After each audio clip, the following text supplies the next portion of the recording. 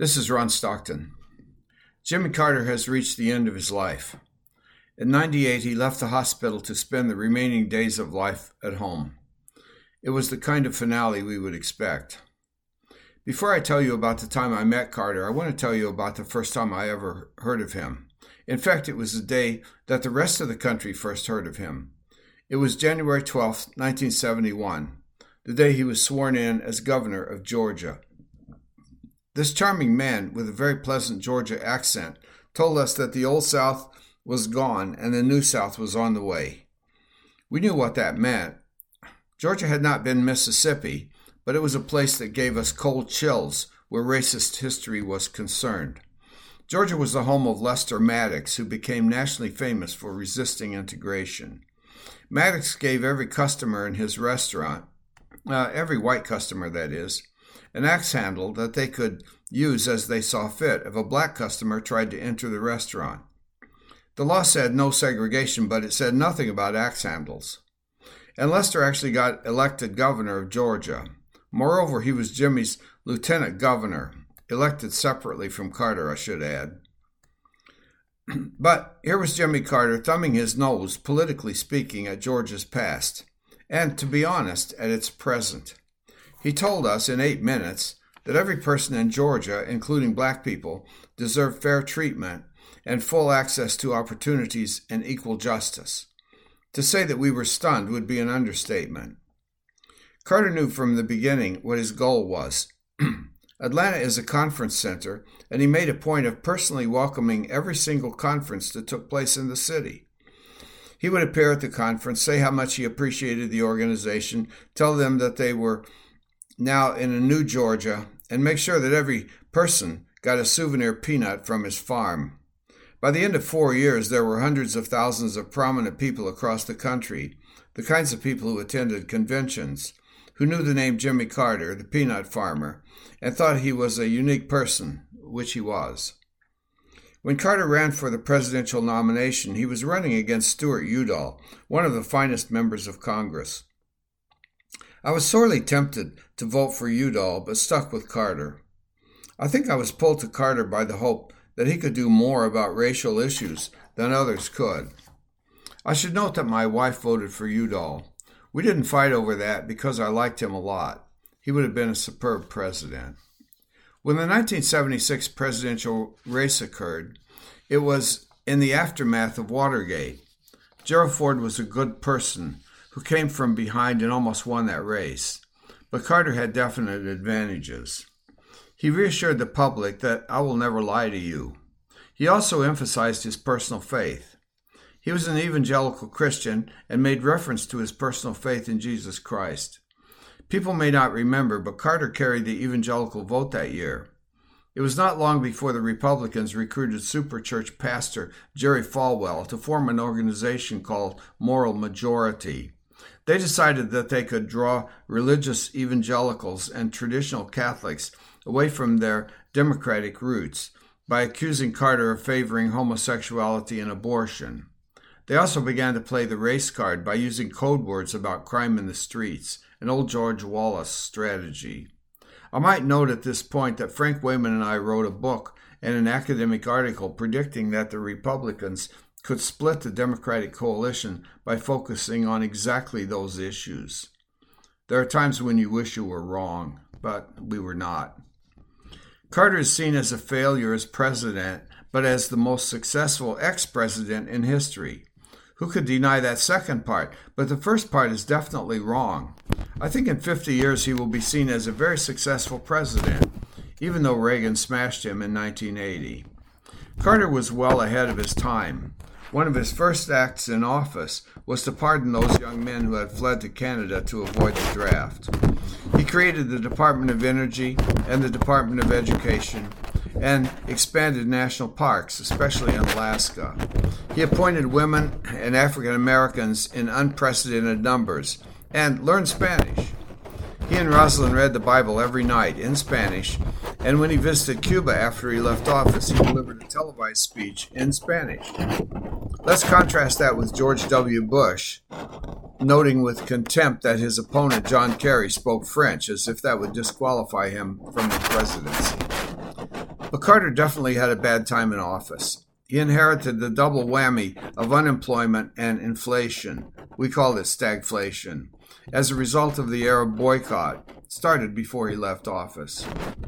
He was also confronted by a militant Ayatollah in Tehran, who responded to his offers of peaceful relations. His letter is reproduced in his memoir, by capturing the American embassy and holding our personnel hostage for 444 days.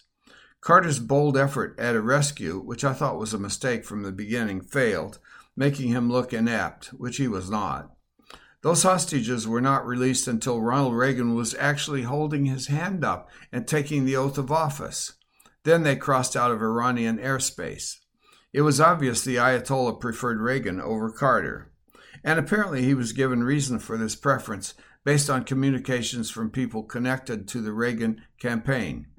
But that's a different story. And when Russia sent its army into Afghanistan, Carter decided to boycott the Olympics, which were to be held in Moscow. I supported that move. I thought it was a bit weak, but something had to be done, and this was short of overt military action. The military action came later, under Reagan, but I suspect you know something about our Afghan involvement. In a different part of the world, Carter negotiated with the president of Panama, Omar Torrijos, to turn the canal over to its owners. This provoked an outraged reaction from Republican opposition, who apparently preferred the military confrontation that Torrijos had promised if we held on.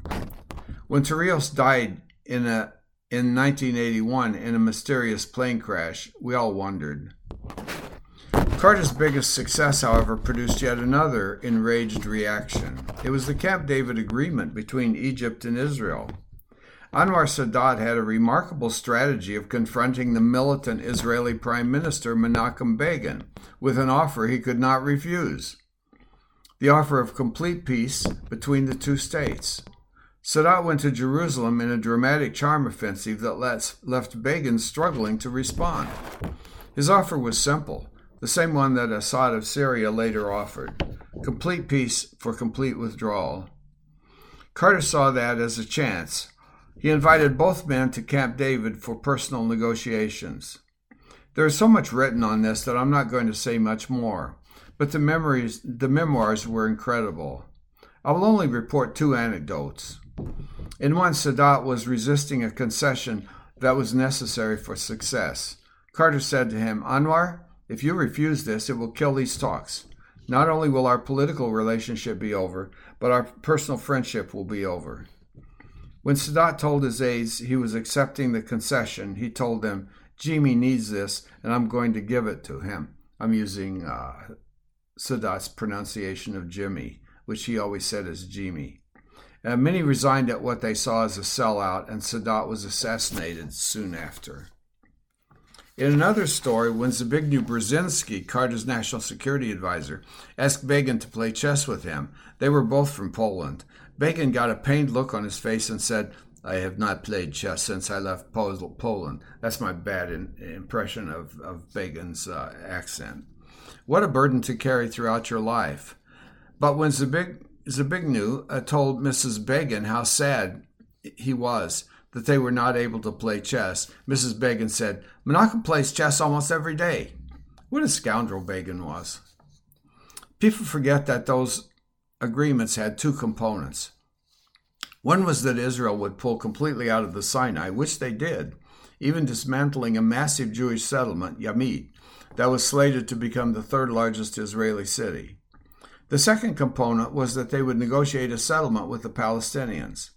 This was where the betrayal occurred. As soon as Begin returned to Israel, he set up additional settlements in the occupied territories. When the U.S. objected, the Israelis said that the agreement specified withdrawal from territories occupied in 1967. Begin said when Israel withdrew from Sinai, they fulfilled those requirements. And here we are, 45 or so years later, with almost daily killings in that conflict. Begin and Sadat got the Nobel Peace Prize in 1978 for the Camp David agreements, but Carter was slighted. He had to wait 24 years until 2002 for his Nobel Prize for his post-presidential activities. Domestically, this agreement also cost Carter big time. Right-wing Jewish nationalists, following Begin's lead, turned on Carter. Jewish voters had mostly been Democrats until that time, as they are today. Those who were Republicans were fiscal conservatives, not hardcore Zionists.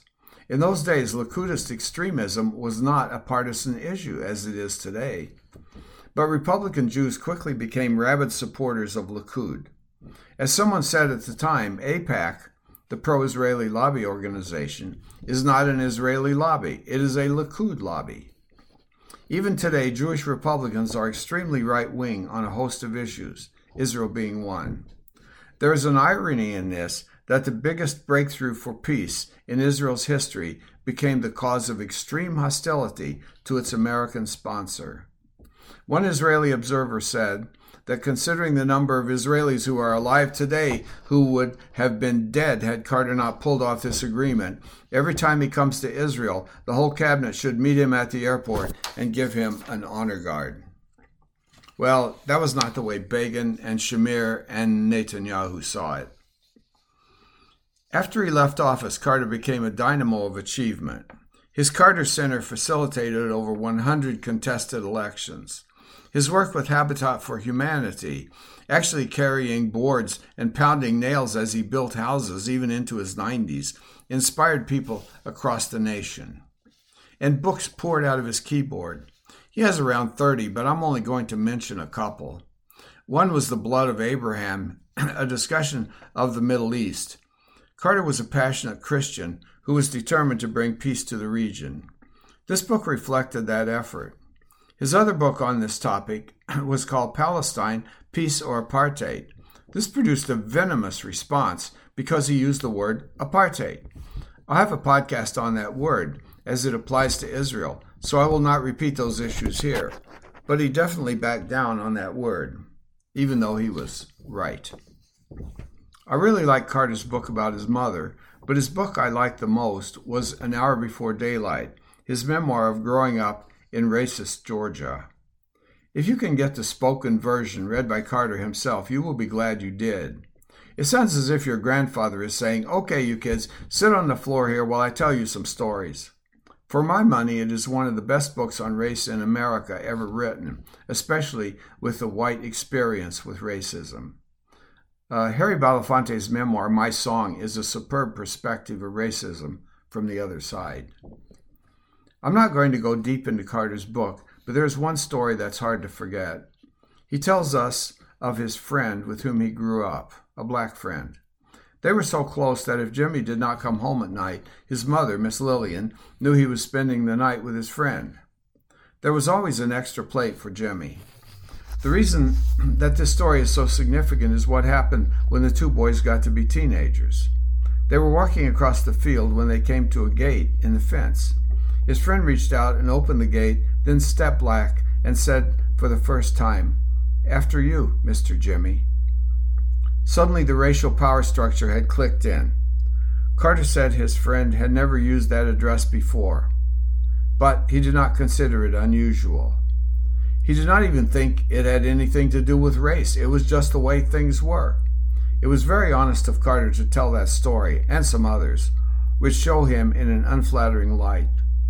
It was as if he was saying, when I talk of racism, I'm not talking about you, I'm talking about me, I'm talking about us.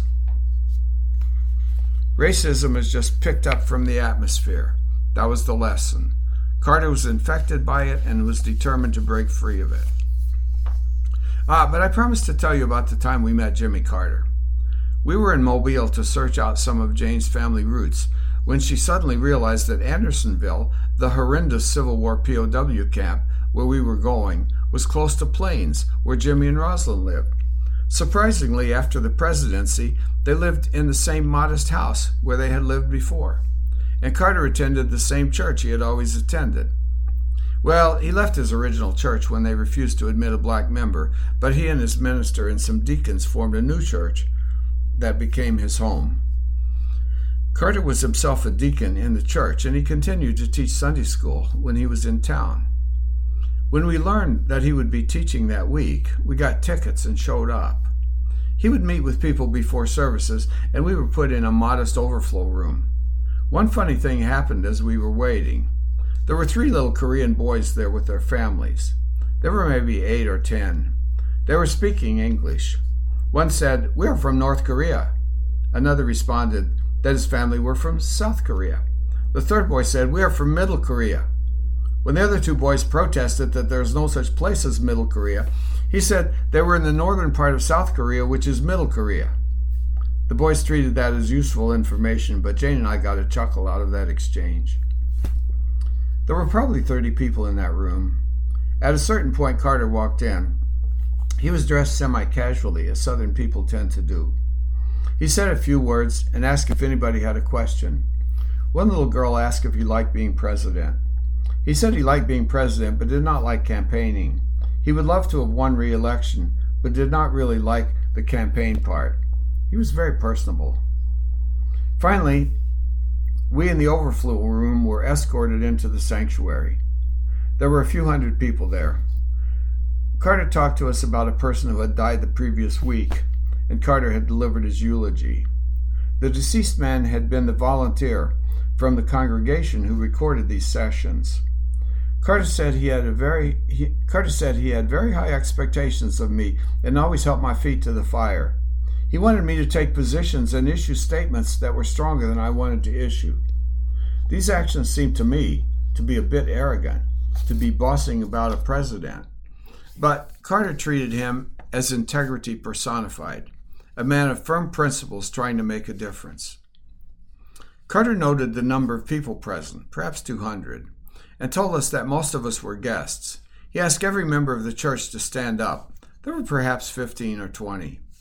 He said this was not a big church. He did not ask for money, although we left a donation, but said he was a carpenter and would make some furniture once a year. He would put his signature on it. Perhaps someday someone would be willing to pay generously for those pieces, and that would keep the congregation afloat. There was an exhibit in the hallway showing Carter making some pieces. When it got time for the Sunday school lesson, the passage was on a gospel story about a woman who had uncontrolled bleeding for 18 years. Jesus touched her and she was healed. We were asked to discuss the text. What was the lesson we were supposed to get out of this? This was very typical of a Southern Baptist Sunday school format. People made comments from the floor, and Carter affirmed each comment, pushing the discussion forward. He mentioned that she had probably not been touched during that time, and this would have created a grievous loneliness in her life. Somehow he turned this distant text into something that we could understand. When the service was over, Carter surprised us. He said that he was willing to have photos with people if they wished. Most people were in groups, so they had group photos. But Jane and I were alone, so we got a photo with Jimmy and Rosalind, just the 4 of us. It's a wonderful photo. As we left, Rosalind said, "Y'all come back and see us again." Somehow, we had touched greatness. Before we finish, I want to share Jane's reaction to Carter. A couple of years ago, she listened to an audiobook by Carter written when he turned 90. She spent quite a bit of time discussing this book with me. These are her reflections, which she posted on Facebook. Well, let her tell you herself. Recently, I have been listening to Jimmy Carter's memoir, A Full Life, written as he turned 90 and read aloud by President Carter. I have been struck by many of his admirable qualities. First, from an early age, he desired to be useful. He did everything he could around the farm, including holding pieces of metal on the forge so his father could make and repair tools. As he grew in size and skill, he learned that he could make and repair most anything around the farm. Everyone else was there in the shop too, fashioning wheels and rims, making handles, sharpening blades, building and repairing farm buildings, and simple furniture. When he entered the Naval Academy, he put up with the hazing and other difficulties he encountered, because that was the only way he could progress through the school at that time. He seems to have valued strength and achievements because of some inner need to compete with himself, not others. He moved through naval assignments, from maintenance officer on an old battleship, barely able to stay afloat, to a more advanced battleship, and then to submarines, and finally a nuclear submarine. Each change brought new opportunities to learn, and all the travel exposed him to a sense of interest in other people and places. His return to Georgia put him back into farming, and when his father died, he had to learn all the aspects of the peanut business: buying and selling, borrowing and lending, soil analysis, and amending. He learned to judge people, to help when he could, and he joined organizations both to further his own interests and to develop his own community and the state. Politics became a natural outgrowth of this desire for improving his own life and that of his people. His life up until then had shown him that he could succeed in what he did, and he was a fixer, that he was a good judge of people. With his own family and a few friends, he shook hands and handed out literature and traveled around the state, staying with people and sleeping in cars and talking to anyone who would listen, especially the newspaper and radio reporters. We see him as a president, constantly learning, reading about 300 pages a day of briefing documents, meeting daily with his security team, studying each country he visited, and studying everything about diplomats and heads of state before every summit. He had goals and set out to achieve them, with a plan for each one and a team that he felt could help meet those goals. He never stopped believing that with hard work and the right tools, he could make things turn out right. He knew who he needed to convince in order to gain the votes he needed, and he knew what would work with each individual. As one example, he read Senator Hayakawa's book on linguistics and invited him to the White House to discuss it, and he got the majority he needed for the Panama Treaty. I've always admired President Carter, and this admiration has grown through his post-presidency years. I'm not sure yet what makes him tick, but it is enjoyable to see some of the process. That was Jane speaking. She's really insightful. Well, I have one last anecdote before we finish. When Carter learned back in 2015 that he had a brain tumor reported to be terminal, many of us were distressed. We did not want to give him up. I knew he would receive thousands of letters, few of which he would ever read, but I wanted to be one of those who wrote, so I did. Here's the handwritten note I sent.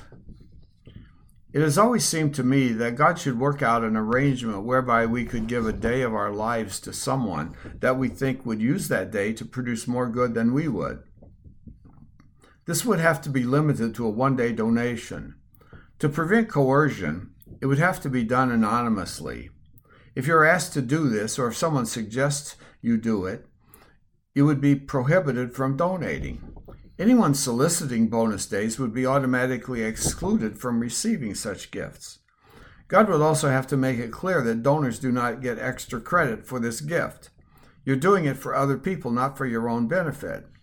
To separate emotional entanglement from your decision, you could not make this donation to a friend or a relative. It would have to be a public servant of some kind. Each individual would be limited to 5 donations in their lifetime. This would prevent overly generous people from harming themselves.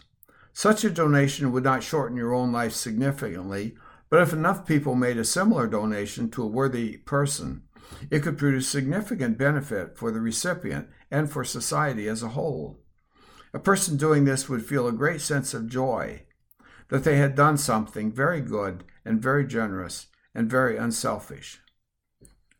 I never got an answer, but maybe God read that letter and decided to give Jimmy an extra 7.5 years of life. If so, I'm very happy that he did. And if so, it only cost me 1 day. Thanks for listening.